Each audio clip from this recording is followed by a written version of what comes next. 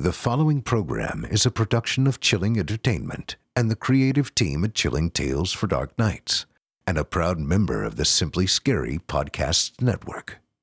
Visit simplyscarypodcast.com to learn more about this and our other weekly storytelling programs, and become a patron today to show your support and get instant access to our extensive archive of downloadable ad-free tales of terror.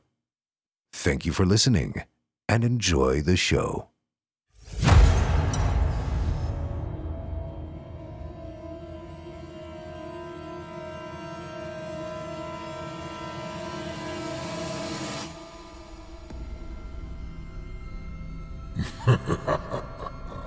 Good evening. I'm storyteller Otis Gyrie, and I ain't your grandfather. From where I'm from, we don't do bedtime stories. And if that's what you were expecting, you're in the wrong place. If it's terrifying tales you're after, well then, I've got just the thing. Get comfortable, settle in, turn off the lights, if you dare. Your night is about to get a whole lot darker. Who needs sleep anyway?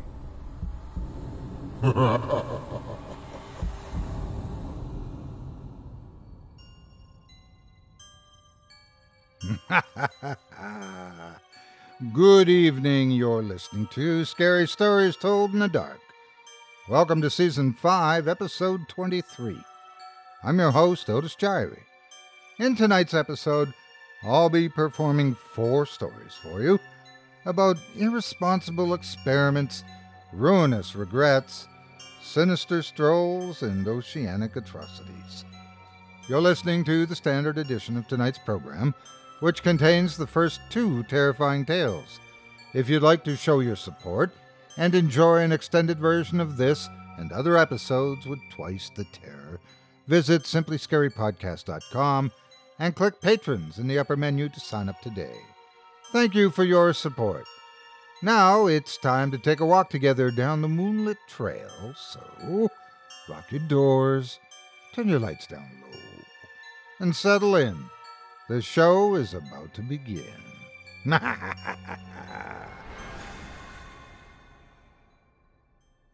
Our first tale tonight comes to us from author Kenneth Cole. In it, we'll discover what happens when, thanks to the miracle of science, death is nothing more than an inconvenience. Without further ado, I present to you The Montfort Experiment. My name's Jim Hutchison. Most people call me Hutch, even in my professional life. My family-owned business is as a concrete contractor, and we perform work for a variety of private and federal clients. One such client is the Texas State Department of Corrections. It was work at one of their detention centers that got me interested in volunteering at a facility. About 5 years back, we were installing a parking lot at the Montfort Adult Correctional Institute in Lubbock. It's also known by its more appropriate name, the Montfort Psychiatric Unit, as all of the inmates have been diagnosed with some type of mental disorder or other. As my men were doing the preparation, concrete placement, and finishing over a number of weeks, I used to watch people walking in and out of the front doors of the facility. It was depressing. Always the same scene. There would be inmates in orange and white striped jumpsuits, trustees, outside the doors sweeping the front steps and picking up trash, cigarette butts, gum wrappers, etc. But mostly sweeping, always sweeping, all day long. Must have been the cleanest set of stairs in all of Texas. I suppose that it was a treat for them, though. After exhibiting good behavior for a while, they were actually allowed outside the unit. I've seen the conditions inside, and boy, I would not want to be locked up in there for too long. Still, the looks in their faces.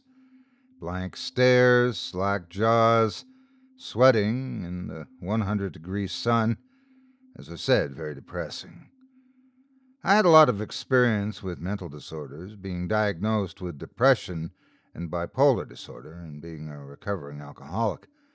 I found help and comfort through proper medical care and support groups, and I wished that there was some way I could pass that on to these poor men. Then, one day, I discovered how I could. The guards at the front desk came to know me and some of my supervisory crew. They didn't mind if we occasionally came inside the lobby to get out of the summer sun and use the restrooms or buy soda from one of the machines in the waiting room. I was sitting in a chair one day, holding a cold bottle of Big Red to my forehead, when I overheard two women talking nearby. They were well-dressed and obviously not there as visitors. I wasn't trying to eavesdrop, but the few words I heard caught my attention. Apparently, they were volunteers at the prison, bringing the word of the Lord to the inmates confined inside. I told them how much I admired their work and how I had a desire to help in a similar way. And so they suggested that I apply for a position as a pastoral counselor in the unit. Long story short, I did just that. I had to go through some training, what I could and could not bring into the facility, what I could and could not say to the inmates, never share personal information or build friendships, and how to act when inside general population, walking and talking amongst the convicts. It was all pretty much common sense. For the first 8 weeks or so, I had to be escorted in and out of the unit proper. I would arrive, place my boots, keys, wallet, and such on a conveyor belt, turn over my briefcase for inspection, and walk through a metal detector. Then one of the guards at the entrance to the general population would call up to the counselor's office, and someone would come down to get me. During the 8 weeks, I was fingerprinted, interviewed, and a federal background check was run on me. Eventually, I was given a badge of my own and no longer needed an escort. I learned many things in my first few months of volunteering. Bibles were like currency to the inmates, reading material to overcome boredom. Pencils were not allowed in the cell blocks, so the men loved meeting with me to write journals. They spent most of their time doodling ideas for tattoos. The really sick ones, the mentals, as the guards cruelly referred to them, were not allowed into general pop and looked forward to my visits. Most of all, I learned how easy it was to get in and out of prison. Not that I would have ever done it, but I marveled at the fact that, given the right inclination, a body could make a mint smuggling in cigarettes or booze stuffed into their socks. I followed the same ritual every evening that I visited. I'd park in the lot, walk past the trustees who swept the front steps. Wow, did they ever stink! And enter the facility. The guards got to know me and grew comfortable with my visits. They began by waving me through the detector without having to remove my boots or open my briefcase, and eventually started letting me avoid the security check altogether. Next, I was allowed to bypass the desk and go directly behind a filing cabinet where I could retrieve my badge. I wasn't permitted to take it outside the prison. Then I'd get buzzed through an unremarkable metal door and walk down a long, unadorned hallway. At the end of the hall was where the genuine security measures began. The hallway terminated at another door, this one made of double layers of thick, cloudy, bulletproof glass, supported within a frame of 4-inch by 4-inch square steel tubes. I would approach and stand under a camera mounted above the door, lifting both my face and the badge toward the camera in order for the guards inside to verify my identity. Once done, the door would slide open, allowing me to step inside an airlock of sorts. Then the door would slide shut behind me. The compartment was a triangular room with 3 doors, all similar, and a window set into the slide. The guards in control of the doors sat behind the window and would control the doors, opening only one at a time. I came to call them door number 1, 2, and 3. sort of like the game show Let's Make a Deal. I always entered through door number 1, and then was allowed to pass through door number 2 into the prison's general population. From the start, I would always gaze at door number 3 and wonder what was behind it, as it was the only door with darkened glass. Since no more than one door was ever open at one time, I never got a peek inside. During my orientation, I was told that the prison infirmary was back there. When door number 2 opened, the stench was overpowering. No matter how many times you would enter the block, you never did get used to it. Mostly it was the reek of urine, but was accompanied by the underlying sweet citrus smell as the result of the cleaning fluid that they ineffectively used to mop down the halls. Inmates ambled up and down the halls, always giving you the once-over with their eyes. Occasionally, they'd lock eyes with you and try to stare you down. During orientation, we were never told to look away, to stare them down as you would a stray dog. Looking away would be a sign of weakness. It may seem cruel, but you had to keep them beat down. You had to constantly remind them that you were in charge, that they were nothing. Anything less could lead to unrest and rebellion, and you couldn't have that. The mentals were up on the 9th floor. The elevators, like doorways, were controlled by the guards and monitored by cameras. I would press the single wall button, and eventually the doors would open. I'd step inside, look at the camera, and speak my destination into the camera microphone. Sometimes there would be an inmate or two in the elevator. I never stood with my back to them. I would always stand facing them, my back to the door, staring them down, and for the most part, they would lower their eyes to the floor and try not to look at me. I was instructed never to enter an elevator if it was occupied by an inmate that intimidated me, but I never backed down. At first, I acted brave because I was unsettled, but didn't want to show it. After a while, I felt sympathy for the men more so than fear of them. The 9th floor was divided up into 5 pods, each containing 5 double-occupancy cells. My habit was to rotate which pod I would visit on a daily basis, taking the weekends off. Even though I was educated not to make friends with the prisoners, I have to admit that I looked forward to the visits as much as they did.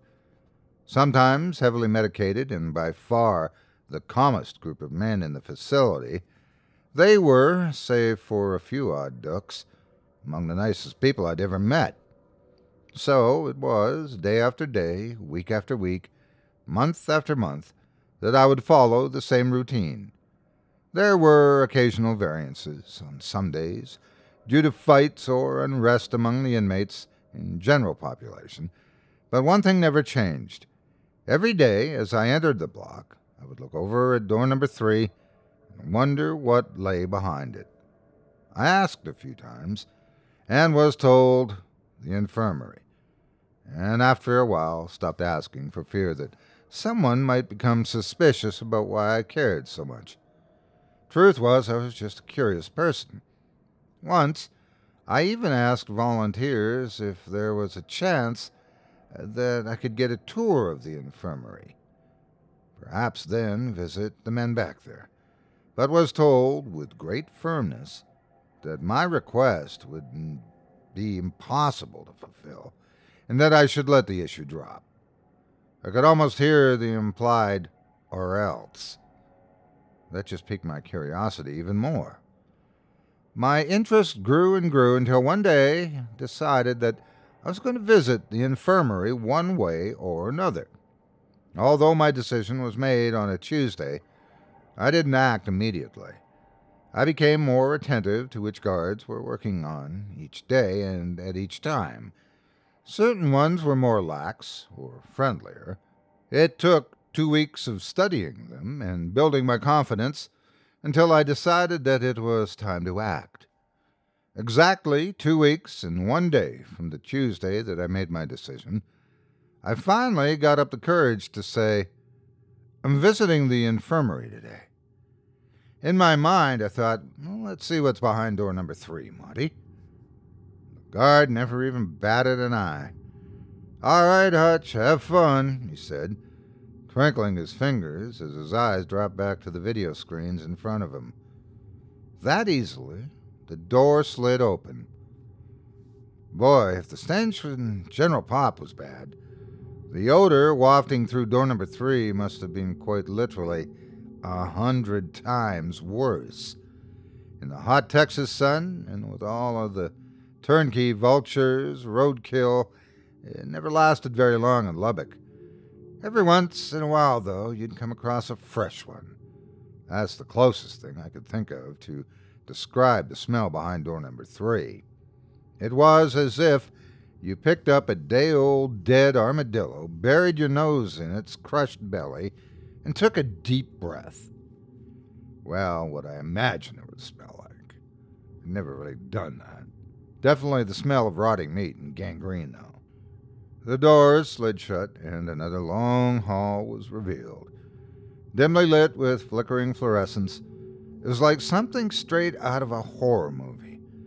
I soon found out that was an extremely appropriate description. Another door at the end of the hall hung loosely from its frame, allowing light to leak out of it. I could hear alternating moaning, crying, and the worst screaming coming from behind the door. I should have turned around and headed back for the exit, but I'd gotten too far. The only way was to go forward and through that door.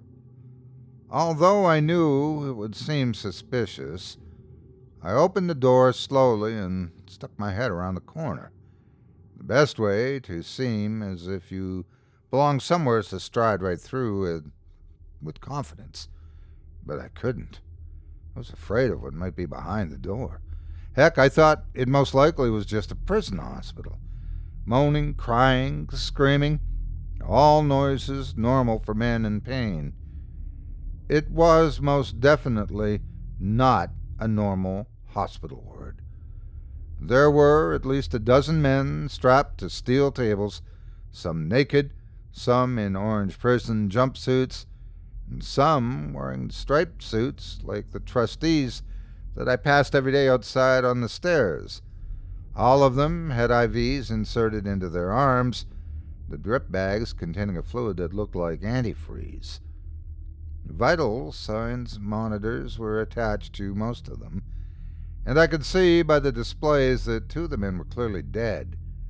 There were 2 men and a woman, all wearing lab coats, standing amongst the tables. One of the male doctors looked up in surprise and then beckoned over. Come in. They must have noticed the look of confusion, quickly turning to panic in my eyes. The female doctor began explaining in a soothing voice. "Don't worry. You're not the first outsider to stumble his way into our infirmary, and I'm certain that you won't be the last. As you've probably already guessed, what we have here is more of a lab than a hospital. We've just become so used to calling it the infirmary that it's simpler that way." She drew a breath and was about to continue when another of the doctors shouted, "It's happening!" Everyone, myself included, turned toward one of the tables that held a dead man. Well, previously held a dead man, to be exact.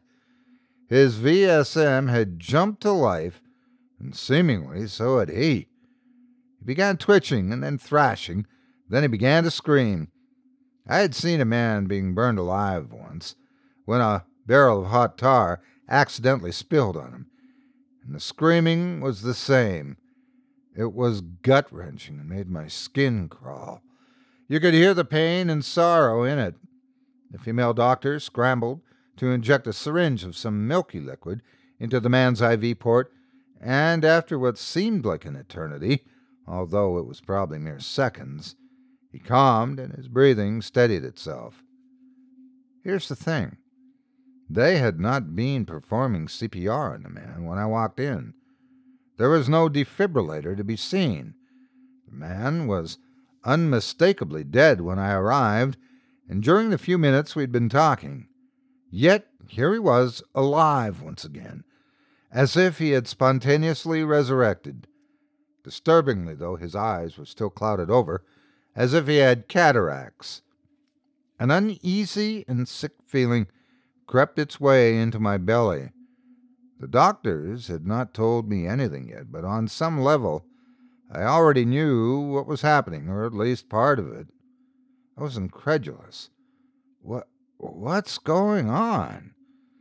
So, while two of the doctors tended to the resurrected man, the third explained the experiment to me. You see, we were tasked to find out whether or not so-called evil men have souls or not, he began. Of course, I personally do not think that there's any such thing as true evil, but I do wonder if these malcontents have the same sort of spiritual makeup as normal people. After all, why do they do what they do? In 1907, a Haverhill, Massachusetts doctor by the name of Duncan McDougall managed, apparently overcoming any ethical reservations over human experimentation, to put 6 dying people on a bed equipped with sensitive springs, and claimed to have observed a sudden loss of weight, about 3/4 of an ounce, at the exact moment of their death. Having reasoned that such loss could not be explained by bowel movements or evaporation, he concluded he must have measured the weight of the soul. A follow-up experiment also showed that dogs didn't seem to suffer the same sort of loss, therefore they didn't have souls. I'm not implying that these inmates are on the equivalent of dogs, but one must wonder exactly how they compare to normal, healthy human beings. We obviously do not have much control data, but we have recycled these men as much as possible for our research. It was there that I stopped him. Recycled? Oh, yes, he brightened. We don't just throw them away. You see, as pleasing consequence of our intended experiment, we found that we were able to revive our test subjects. Revive them? Yes, revive, resurrect, bring them back, whatever you wish to call it. This way, we were able to take measurements and observe through a variety of different conditions, and it's quite ingenious. I really did not know what to say at that point. To question who authorized the experiment, what the ramifications were, how it worked. So I asked the first question that popped into my head. So, do they have souls? He removed a pencil from his breast pocket and tapped the side of his head, as if thinking it over. You know, I'm quite certain that they do. As I said, we lack enough data to use as a control. However, it seems that each time we bring them back, they lose a little until, it seems, it's all gone. After a certain point, we can no longer observe any differences. And how long does that take? Usually 4 or 5 cycles. I cocked my head, still in disbelief, over the casual way he was talking about the atrocities they were committing. And what happens then? I'm sorry, he said, I don't follow you. After you're done with them, what happens to them then? Woo-hoo-hoo. He blew air through his pursed lips. Yes, that's a problem, isn't it? That's currently the little snag we've run into. You see, eventually they just stop dying. He must have seen the look on my face. I mean, it's not as if we haven't tried. We usually put them down in the most humane way. Sedation, paralysis, even the injection of enough potassium to stop their hearts. Then we revive them and do it again, and again, and again. Each time, it gets a little more difficult to put them down until we just can't do it anymore. What? I was just about screaming. In simpler terms, they're basically incapable of dying. Quite a problem. And they really start to stink, he said, as if that were the chief problem. Can't you burn them? Cremate the bodies? It was his turn to look at me in disgust. Oh, now that would be cruel. I held my head in my hands and began to hyperventilate. So where are they? "Well," he said, "outside, sweeping the steps." With that, I began to feel lightheaded. What caused me to faint, though, was his next question. "Mr. He looked at my badge, then into my eyes. "Hutchison, would you consider yourself to be a good person? Do you believe that you have a soul?"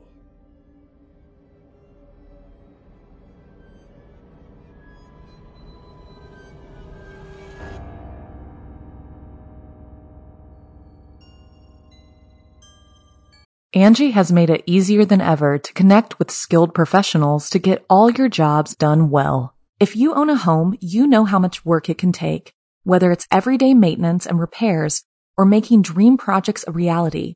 It can be hard just to know where to start, but now all you need to do is Angie that and find a skilled local pro who will deliver the quality and expertise you need. Angie has over 20 years of home service experience, and they've combined it with new tools to simplify the whole process. Bring them your project online or with the Angie app, answer a few questions, and Angie can handle the rest from start to finish, or help you compare quotes from multiple pros and connect instantly, which means you can take care of just about any home project in just a few taps. Because when it comes to getting the most out of your home, you can do this when you Angie that. Download the free Angie mobile app today or visit Angie.com. That's ANGI.com. I hope you enjoyed The Montfort Experiment by author Kenneth Cole. Up next, we've got another soul-rendering tale for you, this one from author Gareth Shore. In it, we'll meet a man tortured by the memory, not of what he's done, but of what he failed to do. Without further ado, I present to you Wintertime.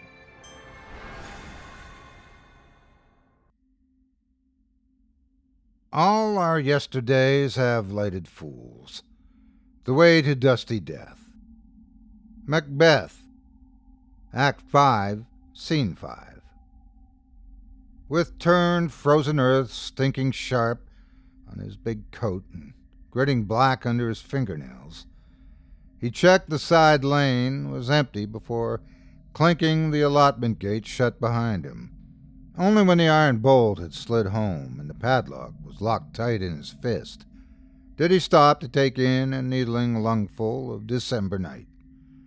It stalactited right into his guts and sharpened his senses so that he could hear the crump of the packed snow as he shifted his bulk, leaning this way and that under a bright-tossed handful of winter stars.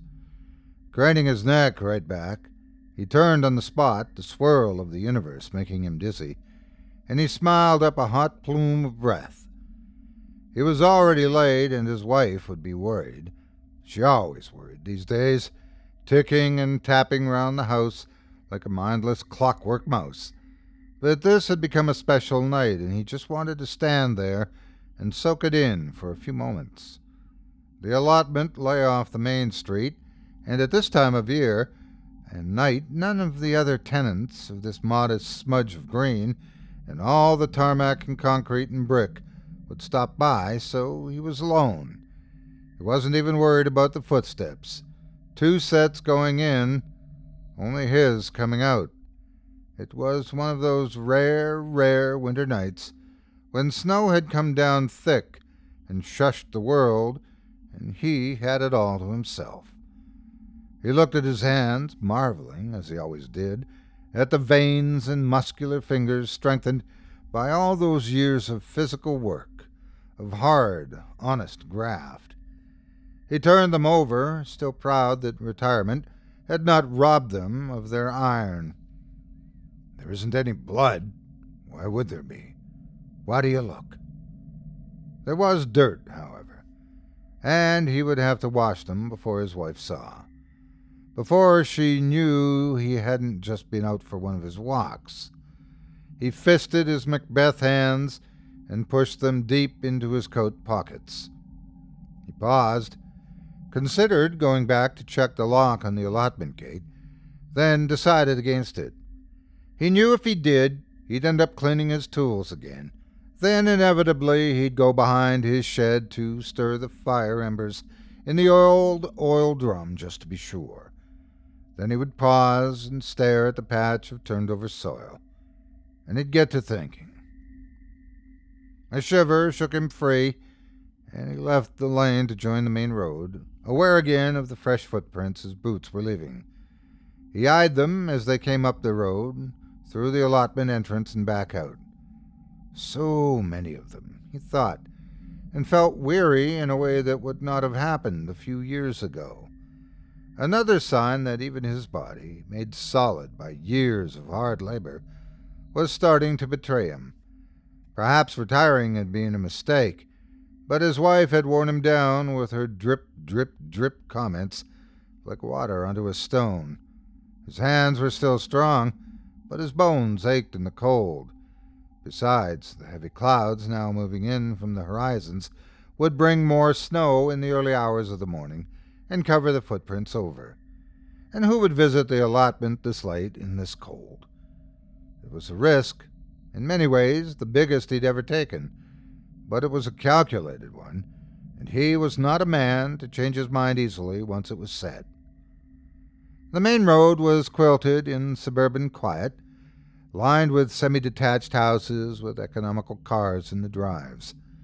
He stared at the closest houses, the flickering of television lights around the edges of drawn curtains. No one had seen him leave the allotment lane, he was sure of that. The salt-spreading truck had been passed earlier, but a thick flurry earlier in the evening had done all its work, the road surface only distinguishable from the pavements by the rounded humps of the curbs.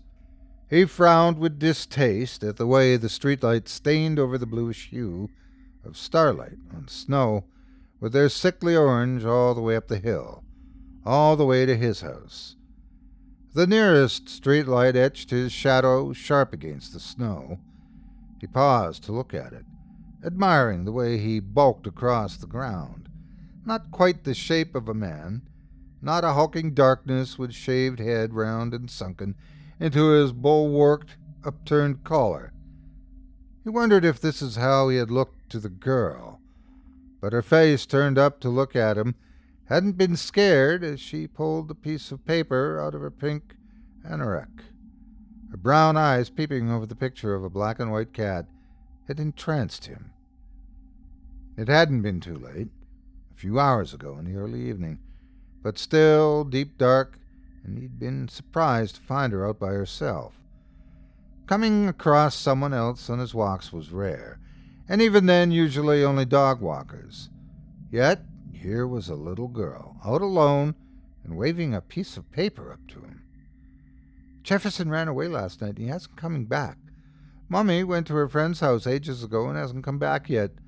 She promised to look for him, but I know she's forgotten to, so I'm going to find him." All in clouds of breathlessness. Bending down to look into her round face, framed by a pink hood pulled tight, he had seen how her anorak was dirty, how her laces were untied on her off-white and unicorn-pink trainers, how a knot of hair poking out was greasy and a nothing shade of brown. His nod was enough for her to follow in his big wake. As they walked the short distance to the allotment, he told him that she had an older brother, but he lived away with her dad, so he couldn't help her.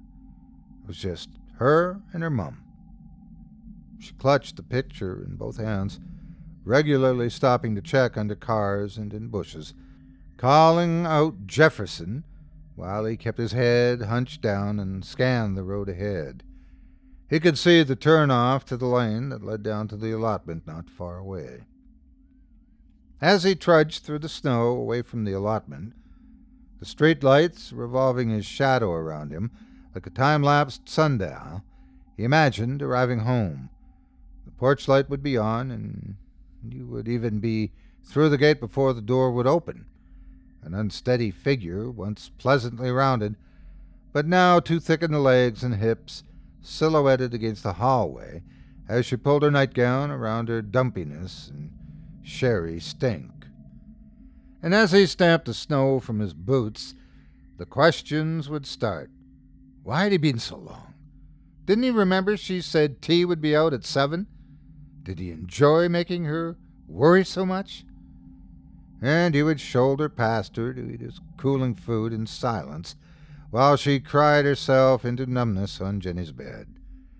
Sometimes when he returned, on the really bad nights, when she'd been drinking heavily, she'd be leaning against the doorway with a flat bovine look on her face and ask, "Did you find her?"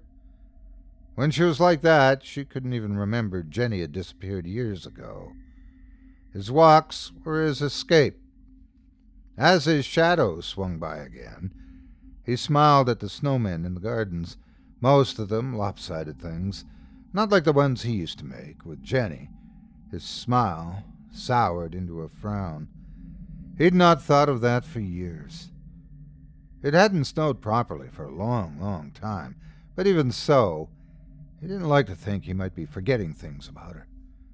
His wife had tried to swamp her loss with drink, and she had melted her beauty and strength away with it. But he held on to the pain, crushed and squeezed his grief into a diamond hardness that glittered in his eyes, that made other men, younger men, look away first. And he'd used the strength and pride it gave him to defy time and age, while he'd come to despise his wife's soft wax shapelessness. Yet he had forgotten making the snowman all the same. He tramped on, scowling as he passed another glorified lump of snow, with hollowed eyes and Morse code mouth. As his breath steamed, he realized that the weariness was growing, that the way seemed steeper today. His shadow revolved around him as he walked, and he felt exposed as he entered the orange pool of another streetlight, its midge buzz setting his teeth on edge. He supposed it was nothing but the ebb of his adrenaline. That must be why he sweated under his big coat tonight. He glanced up and saw he was nearly halfway up the hill. "Did you find her?" asked his wife's voice in his head. "Not her," was his reply tonight. She told him she was called Chelsea as he unlocked the allotment gate. He had merely nodded, not speaking, when she asked if Jefferson might be in there. She babbled on, flapping the picture of her cat, but he was only aware of the coldness of the iron gate and the way his bulky hands made the padlock seem small, like he could crush it if he curled his fingers. As he slow swung the gate shut behind them again, Chelsea bounced with impatience and ran off along a snowy path, still calling. He paused with the padlock in his hand, looking at their footprints, his deep and spaced out in furrows, her sparrow prints weaving to and fro, then clicked it locked.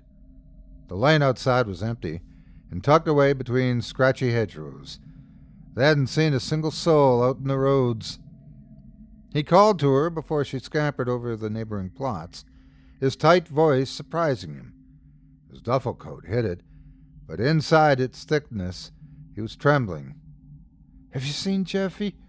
She panted, and although the allotments were bordered by high trees and hedges on all sides, he flinched at the loudness of her voice and ushered her over to shed in its shadowed corner away from the reach of the streetlights. Chelsea darted around, the picture still in one winter-pink hand, untied laces trailing and sodden. She dropped to her knees to look in the gap underneath the shed, oblivious to her gray tights darkening with damp, called the cat's name twice, then bounced up and danced around the corner to the back. He followed, his hands now out of his pockets. Swearing at his weakness, he had to stop and lean on a wall for a rest, his shadow mimicking him by reaching up and lolling on the bricks next to him. He never had to stop up on the hill before, and felt a pang of worry. Undoing a button on his duffel coat, he reached inside and rested his hand over his heart. It was thumping away inside of his shirt, in a way he did not like. His doctor had only told him last month that he had the ticker of a man a decade younger. As the blood pressure band tightened against his hard bicep, he told the doctor he knew that already and had come only to stop his wife's nagging. Yet his heart was busy doing the can-can inside his chest now, and his scalp steamed under his close-cropped gray and white stubble. Just the last of the adrenaline. He should have given his body a few moments to calm down before walking home, that's all. Taking in a few lungfuls of cold air revived him a little, and as he set off, his shadow left the wall and slid around him, undulating over the bumpy snow. He watched it resolve as he passed through another pool of orange light, gritting his teeth against the streetlight fizz. Undoing the rest of his buttons on his coat, he resolved to lengthen his strides and not to stop and rest again, even if it meant facing his wife's damned questions sooner. He kept a pile of branches and a metal oil drum for burning rubbish and nothing much else behind the shed. It was a small space and didn't get much light under the canopy of a big elm, even in summer. Now the December night sky showed through the branches, but this place was hidden from the rest of the allotment, tucked away in a far corner none of the other plot owners had shown any interest in. Chelsea's coat looked dirty gray in the gloom of the shed's shadow, her face dark in her hood except for the whites framing her eyes. He just stood next to the oil drum, watching her as she paced around the branch pile, peering into the shadows under the elm, wary of going into them. She kept calling for the cat, but more quietly, less often now, hope draining out of her. And as he watched her, he remembered those winter nights years ago, when he had gone out looking for Jenny, long after the police had called off their search, walking until he blistered, hoarse with calling. And he had kept going out to look, kept returning home to shake his head and go upstairs so he didn't have to listen to his wife's despair. Eventually, he'd walk just to take down the posters so he didn't have to look at Jenny's face on every lamppost and bus stop. And now he walked just to walk, because it was a normality his wife wouldn't allow at home. He realized that he was clenching his jaw tight, and Chelsea was looking up at him with wet cheeks inside her hood, asking where Jeffy had run off to. He shook his head and picked her up and hugged her to him. He pressed her wet face into his duffel coat and looked up into the black lightning forked branches of the elm tree and hugged her as tight as he could. After a while, the piece of paper with the cat picture on it drifted down to settle on the snow. He stumbled, banging his hip against the garden gate, but plowed on through the snow, his swinging clock hand shadow marking off the meters. His boots felt too big, his coat too heavy, the street lamps too bright as they spotlighted his footprints behind him, etching his path back to the allotment where smaller feet had followed him through the gate. He wished he'd erased all those prints now, and cursed the stars showing in between the orange lights, up in a clear sky. The forecast had promised more snow. He remembered it saying so distinctly, but he still couldn't see a single cloud overhead. His heart felt like it was trying to elbow its way out of his body. Sweat dotted through his shirt when he put a hand to his chest, a whiff of soil from his black fingernails turning his stomach. He tried not to watch his shadow as it came around again, but it drew his eyes, and as it did, slid into the edge of his vision. He staggered into a low fence and had to stop. Across a trimmed front garden, the house windows were mercifully dark, so he half squatted, half leaned, thankful for the shadow. He imagined the footprints outside the allotments glowing in the damn streetlights, back down the hill. He felt the urge to turn around, to go back. He walked on, determined not to look behind him, as his shadow traced its clockwise path around him, inking darker as he reached the next streetlight. He swore he could actually feel the life drain from his body, like a plug had been pulled somewhere, as the shadow completed another circuit. He sagged to another stop, his coat hanging loose on him, gripped his knees, bent over. The orange light threw the veins on his hands into relief, and he stared at his thin fingers, swollen knuckles, and long nails still dark with soil. The hands of an old man. They shook as he held them up, and he gasped at their frailness, at the chicken bone wrists loose with doughy skin. He had worked with his hands all his life, hauling and chopping and bending things to his will with him. But these were his father's hands, last seen folded over his chest in death. He remembered watching with disgust as time had guillotined at the man he'd once admired, slicing him thinner and thinner until he slid easily into a small coffin. And now he wondered at his shadow balding ahead of him and all of those footsteps behind him, and he was scared. And he thought about all the time since losing Jenny. All that time spent raging and defying that damn guillotine. Time had stood still behind the allotment shed. He had made it stand still for the girl. But out here, under all the clockwork stars, he couldn't stop it ticking now. A shadow, revolving away the years. A thought like a fever dream. I'm dying, piece by piece. Is this a punishment? Years of defiance, the debt being called in. Haven't I suffered enough? Panting, he looked up the hill, counting the streetlights to his house. He thought he could make out the glow of the front porch light where his wife would be waiting, sherry warm. His vision blurred. He rubbed his eyes, and the smell of freshly turned soil reeked from his corpse hands, and he gagged and coughed, his teeth feeling loose in his mouth, and he tasted blood. No, not like this. Not on his own street for everyone to see him, helpless. He remembered their pitying stares when the police called off the search for Jenny, the hands on his shoulders and the cards through the door, and he hated them all for thinking it made him weak. What if I go back to the allotment, with my shadow going the other way round? Will I get my minutes and months and years back? A small girl with a blue coat and yellow shoes stood in his way, looking up at a sheet of paper stuck to a lamppost several feet away. For a horrible, hollow second, he thought it was Chelsea, perhaps come to ask him if he had seen her cat. Her hood was up, but when he saw a braided ponytail of hair hanging out of its shadow, he knew who she was and held out an old hand toward her. Her name came out as a croak. She didn't move, still staring at the paper, as he worked up some spit. He remembered how he'd told her to wear that coat before she went out, even when she argued that the shop was only a few minutes away.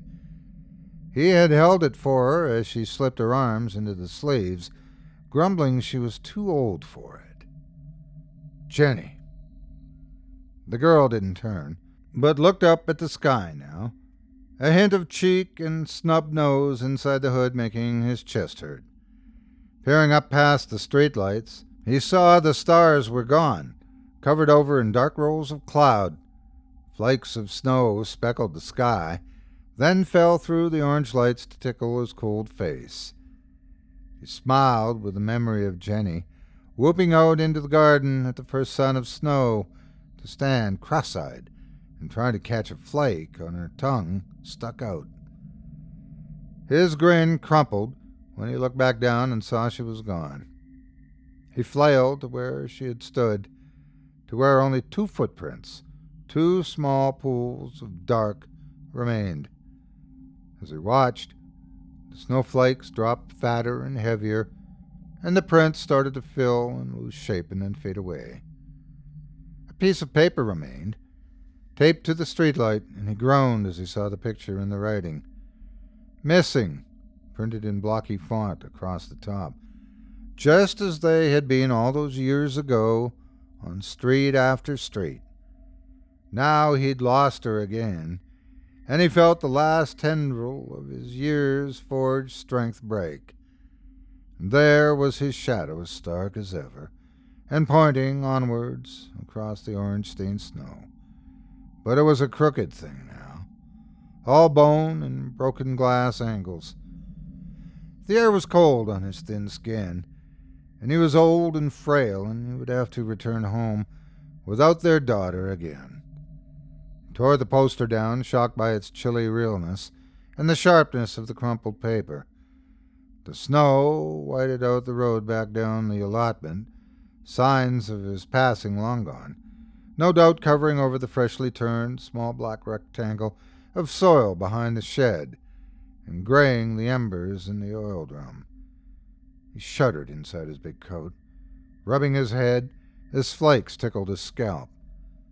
His shaking hands came away with clumps of white hair, like holding thin pieces of winter, and he let them fall invisible into the snow. His eyes blurred again, but he could still make out the glow of his front porch light. Home was so close. If he could make it back, he would be all right. His wife would be waiting for him, wrapped in her warmest dressing gown, and he would tell her that he had seen Jenny, that he couldn't bring her back this time, but he had found her, and she was still beautiful and young. Yes, he would get home, get strong again, and come back out and save her. He pulled his coat around tighter and stumbled on up the hill into the darkness before the next street light, trying to ignore his shadow as it wheeled away out of sight behind him. His breathing was loud in the hushed world as snow mounted ever higher over the pavement and sucked at his boots that grew looser on his feet. He pulled them free and dragged onwards, pulled them free and dragged onwards again, moth fixed on the light of home. He used to scoff when his dad complained that he could feel the cold in his bones. It seeped so deeply into him now that he ached down to the marrow. He grimaced through another pool of orange streetlight as his shadow completed another circuit and came around to stretch out in front. He stumbled, unable to lift a leg high enough out of the snow, and fell forward, the cold of it gasping the breath out of his lungs. Forcing back tears and terror, he crawled on with numb arms, his shadow crawling next to him as he scraped a hollow furrow up the road. In the final glow of orange before home, he stopped and coughed. The red shine of his blood was shocking on the blankness of the snow under him. Chelsea, kneeling in the snow, her tights getting wet, calling for her cat. He coughed another blood spray and gritted his teeth. His house was there, right there. He could see the snow swirling in the porch light. And then he saw Jenny sitting on the wall by his gate, swinging her yellow shoes and waiting for him in her blue coat with the hood still up. She was looking down at the piece of paper she held. She's giving me a second chance. He could do it. He could get to her, and he'd take her inside to his wife. He felt the blood smearing his face as he wiped his mouth, didn't care, crying as he crawled out of the light and into the last patch of darkness. He couldn't see it, but he could feel his shadow start to revolve around him, praying he could reach Jenny before it completed its final revolution. They might have been swarming snowflakes, but he could see the small white flowers on Jenny's coat now. Daisies. They were daisies. He called again as he crawled toward her. She didn't look up from the sheet of paper. He could see how one of her laces trailed undone, and he tried to call louder as his shadow slid out to the side, coming round into his vision. But his throat was too tight, and his mouth too dry, and his breathing too thin for her to hear. His left arm cracked as it gave way, and he thumped down into the snow. There wasn't any pain, but when he turned his head, he saw it was crooked, like a thin branch shearing from a tree. He could feel the thinness of his bones, and over his fluttering breathing he listened to his ribs creak. Rolling his eyes up, he groaned when he saw that the wall was empty, and Jenny was gone again. The sheet of paper was still there, bright in the porch light, spilling through the gate. Feeling the weight of the snowflakes mounding on his head and on his back and legs, he thought how nice it would be to just lie there and let the snow cover him in whiteness until he was blanked out and erased, like the 2 sets of footprints that led into the allotments and the 1 pair that had come back out. The piece of paper. He had to know what it was. He dreaded seeing the word missing again. Yet, what if it wasn't the poster? What if it was a letter from Jenny? He could give it to his wife and she would be happy again, and she would help bring him back from this. It would wash the stink of soil from his hands, and he would get strong again. Jenny would want that. In her letter, she would forgive them for losing her, forgive him for the things his grief had made him do, and his wife would stop leaving the light on the porch every night. He eyed the distance to the letter, to his gate. 1 arm dragging by his side, he curled and uncurled like a landed fish, inching forwards. Dark and distorted and inevitable, his shadow came on. The fingers on his good hand reached for the piece of paper and clawed it to his face, its writing huge as he rolled an eye over it. A child's drawing, a crayoned cat, and chicken scratch writing that said, Jefferson. He tried to push it away with fingers that crumbled as they stretched. His shadow clicked into place at 12 o'clock, dead ahead of him. Pulling her dressing gown tightly around her, his wife shivered on the front step, watching the snow swirl through the porch light. She swayed, her breath cloudy with strong sherry, and peered out into the street, looking for her husband's bowed head over the hedges and fences stretching down the hill. In the long, unchanging days in their cold house, he would keep telling her their daughter was gone forever. He was too stubborn and weak to hold on to hope. But when she was alone in the world blurry with alcohol, she would remember that Jenny's body had never been found. So she would drink some more and let herself believe for 1 more evening. And when he returned from his damn walks, she would see not the weariness in his face, the grayness of his eyes, and she would ask the same question she always asked. It was very late now, and the sherry heat was being leached away by the air. She shuffled out in her slippers onto the snowy path and up to the gate, her footprints weaving behind her. Brushing snow from the gate top, she leaned out and looked down the road. The pavement was empty all the way, and she could just make out the turnoff to the allotments at the bottom. But she knew he didn't go there this time of year. The road going the other way was also empty. Teeth starting to chatter, she looked down the hill again. The way the light from the nearest street lamp puddled in a shallow depression nearby caught her eye. Checking nobody was around, she opened the gate and went out.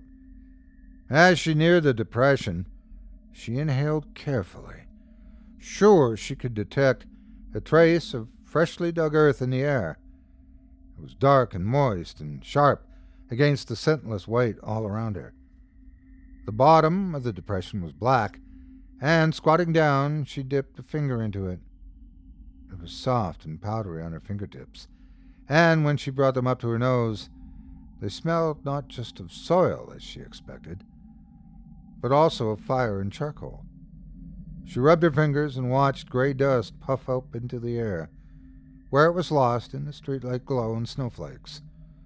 Wiping her fingers on her nightgown, she went back up to the path. She decided that she would thaw her shivers with another sherry, and she would sit by the window and carry on waiting for her husband to return from his walk. He would be back soon, and she wanted to ask him if he had seen Jenny.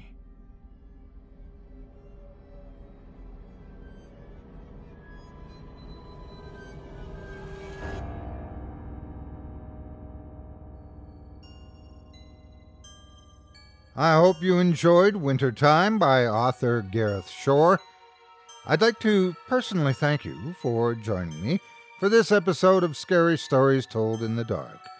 If you enjoyed what you've heard on today's program, please take a moment to stop by our iTunes page or wherever else you listen to your favorite podcasts and leave us a 5-star review and a kind word. It makes a huge difference and would mean a lot to us. If you'd like to hear a premium extended edition of tonight's and all of our other episodes featuring Twice the Terror, visit simplyscarypodcast.com today and click the Patrons link in the menu at the top of the screen. You'll find yourself at chillingtalesfordarknights.com, where you can purchase season passes for this podcast and our other quality storytelling programs, or become a patron for as little as $5 per month and get access to our entire audio archive dating back to 2012, all of it ad-free.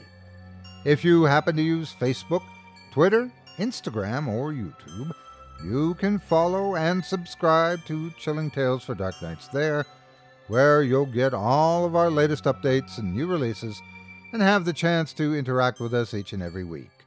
You can subscribe to me on YouTube as well at the Otis Gyrie channel, where you'll find releases of my series, Horror Storytime, dating back to 2014.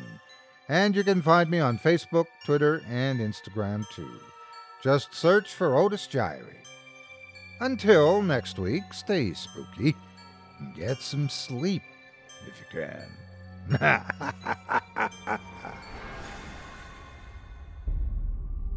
Thanks for listening. You've been listening to Scary Stories Told in the Dark, a production of Chilling Entertainment and the creative team at Chilling Tales for Dark Nights, and a proud member of the Simply Scary Podcasts network. Visit simplyscarypodcast.com today to learn more about our network and our other amazing storytelling programs. Tonight's program was hosted, and its featured stories performed by yours truly, Otis Gyrie. Selected stories have been adapted with the kind permission of their respective authors. Original music provided by Luke Hodgkinson and Jesse Cornett. Sound design and final mixing and mastering provided by executive producer and director Craig Groshek. Program's artwork and logo by David Romero. If you're looking for some fresh tales on a daily basis while waiting for the next podcast, check out my YouTube channel, the Otis Gyrie channel, and my extensive collection of narrated tales there. Simply search on YouTube by my name, and you'll find me. And don't forget to subscribe and press the bell notification icon to get my latest releases. Got a scary tale of your own that you'd like performed? I take submissions. Email it to me today at otis@simplyscarypodcast.com to have your terrifying tome considered for production in a future episode of this show. That's otis@simplyscarypodcast.com. If you've enjoyed what you heard on tonight's program and are joining us on your favorite podcast app, subscribe to us to be sure you never miss an episode, and leave a 5-star review and a comment. Your feedback means a lot to me.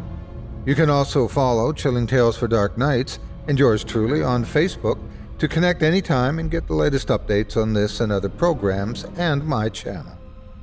If you're listening on the Chilling Tales for Dark Nights YouTube channel, do us a favor and hit the subscribe button and the bell notification icon for CTFDN as well to get more spooky tales from me and the crew and another episode of this program each and every Wednesday. And don't forget to hit that thumbs up button to tell us how we're doing and leave a kind word or a request. And don't forget to visit us at chillingtalesfordarknights.com and consider supporting the team by becoming a patron. In addition to helping us out, you'll get exclusive access to our audio archive and ad-free downloads of all your favorite stories, including those you've heard on this program. As for me, I'll be back next Wednesday with more terrifying tales to keep you up all night. But that's all right. Who needs sleep anyway?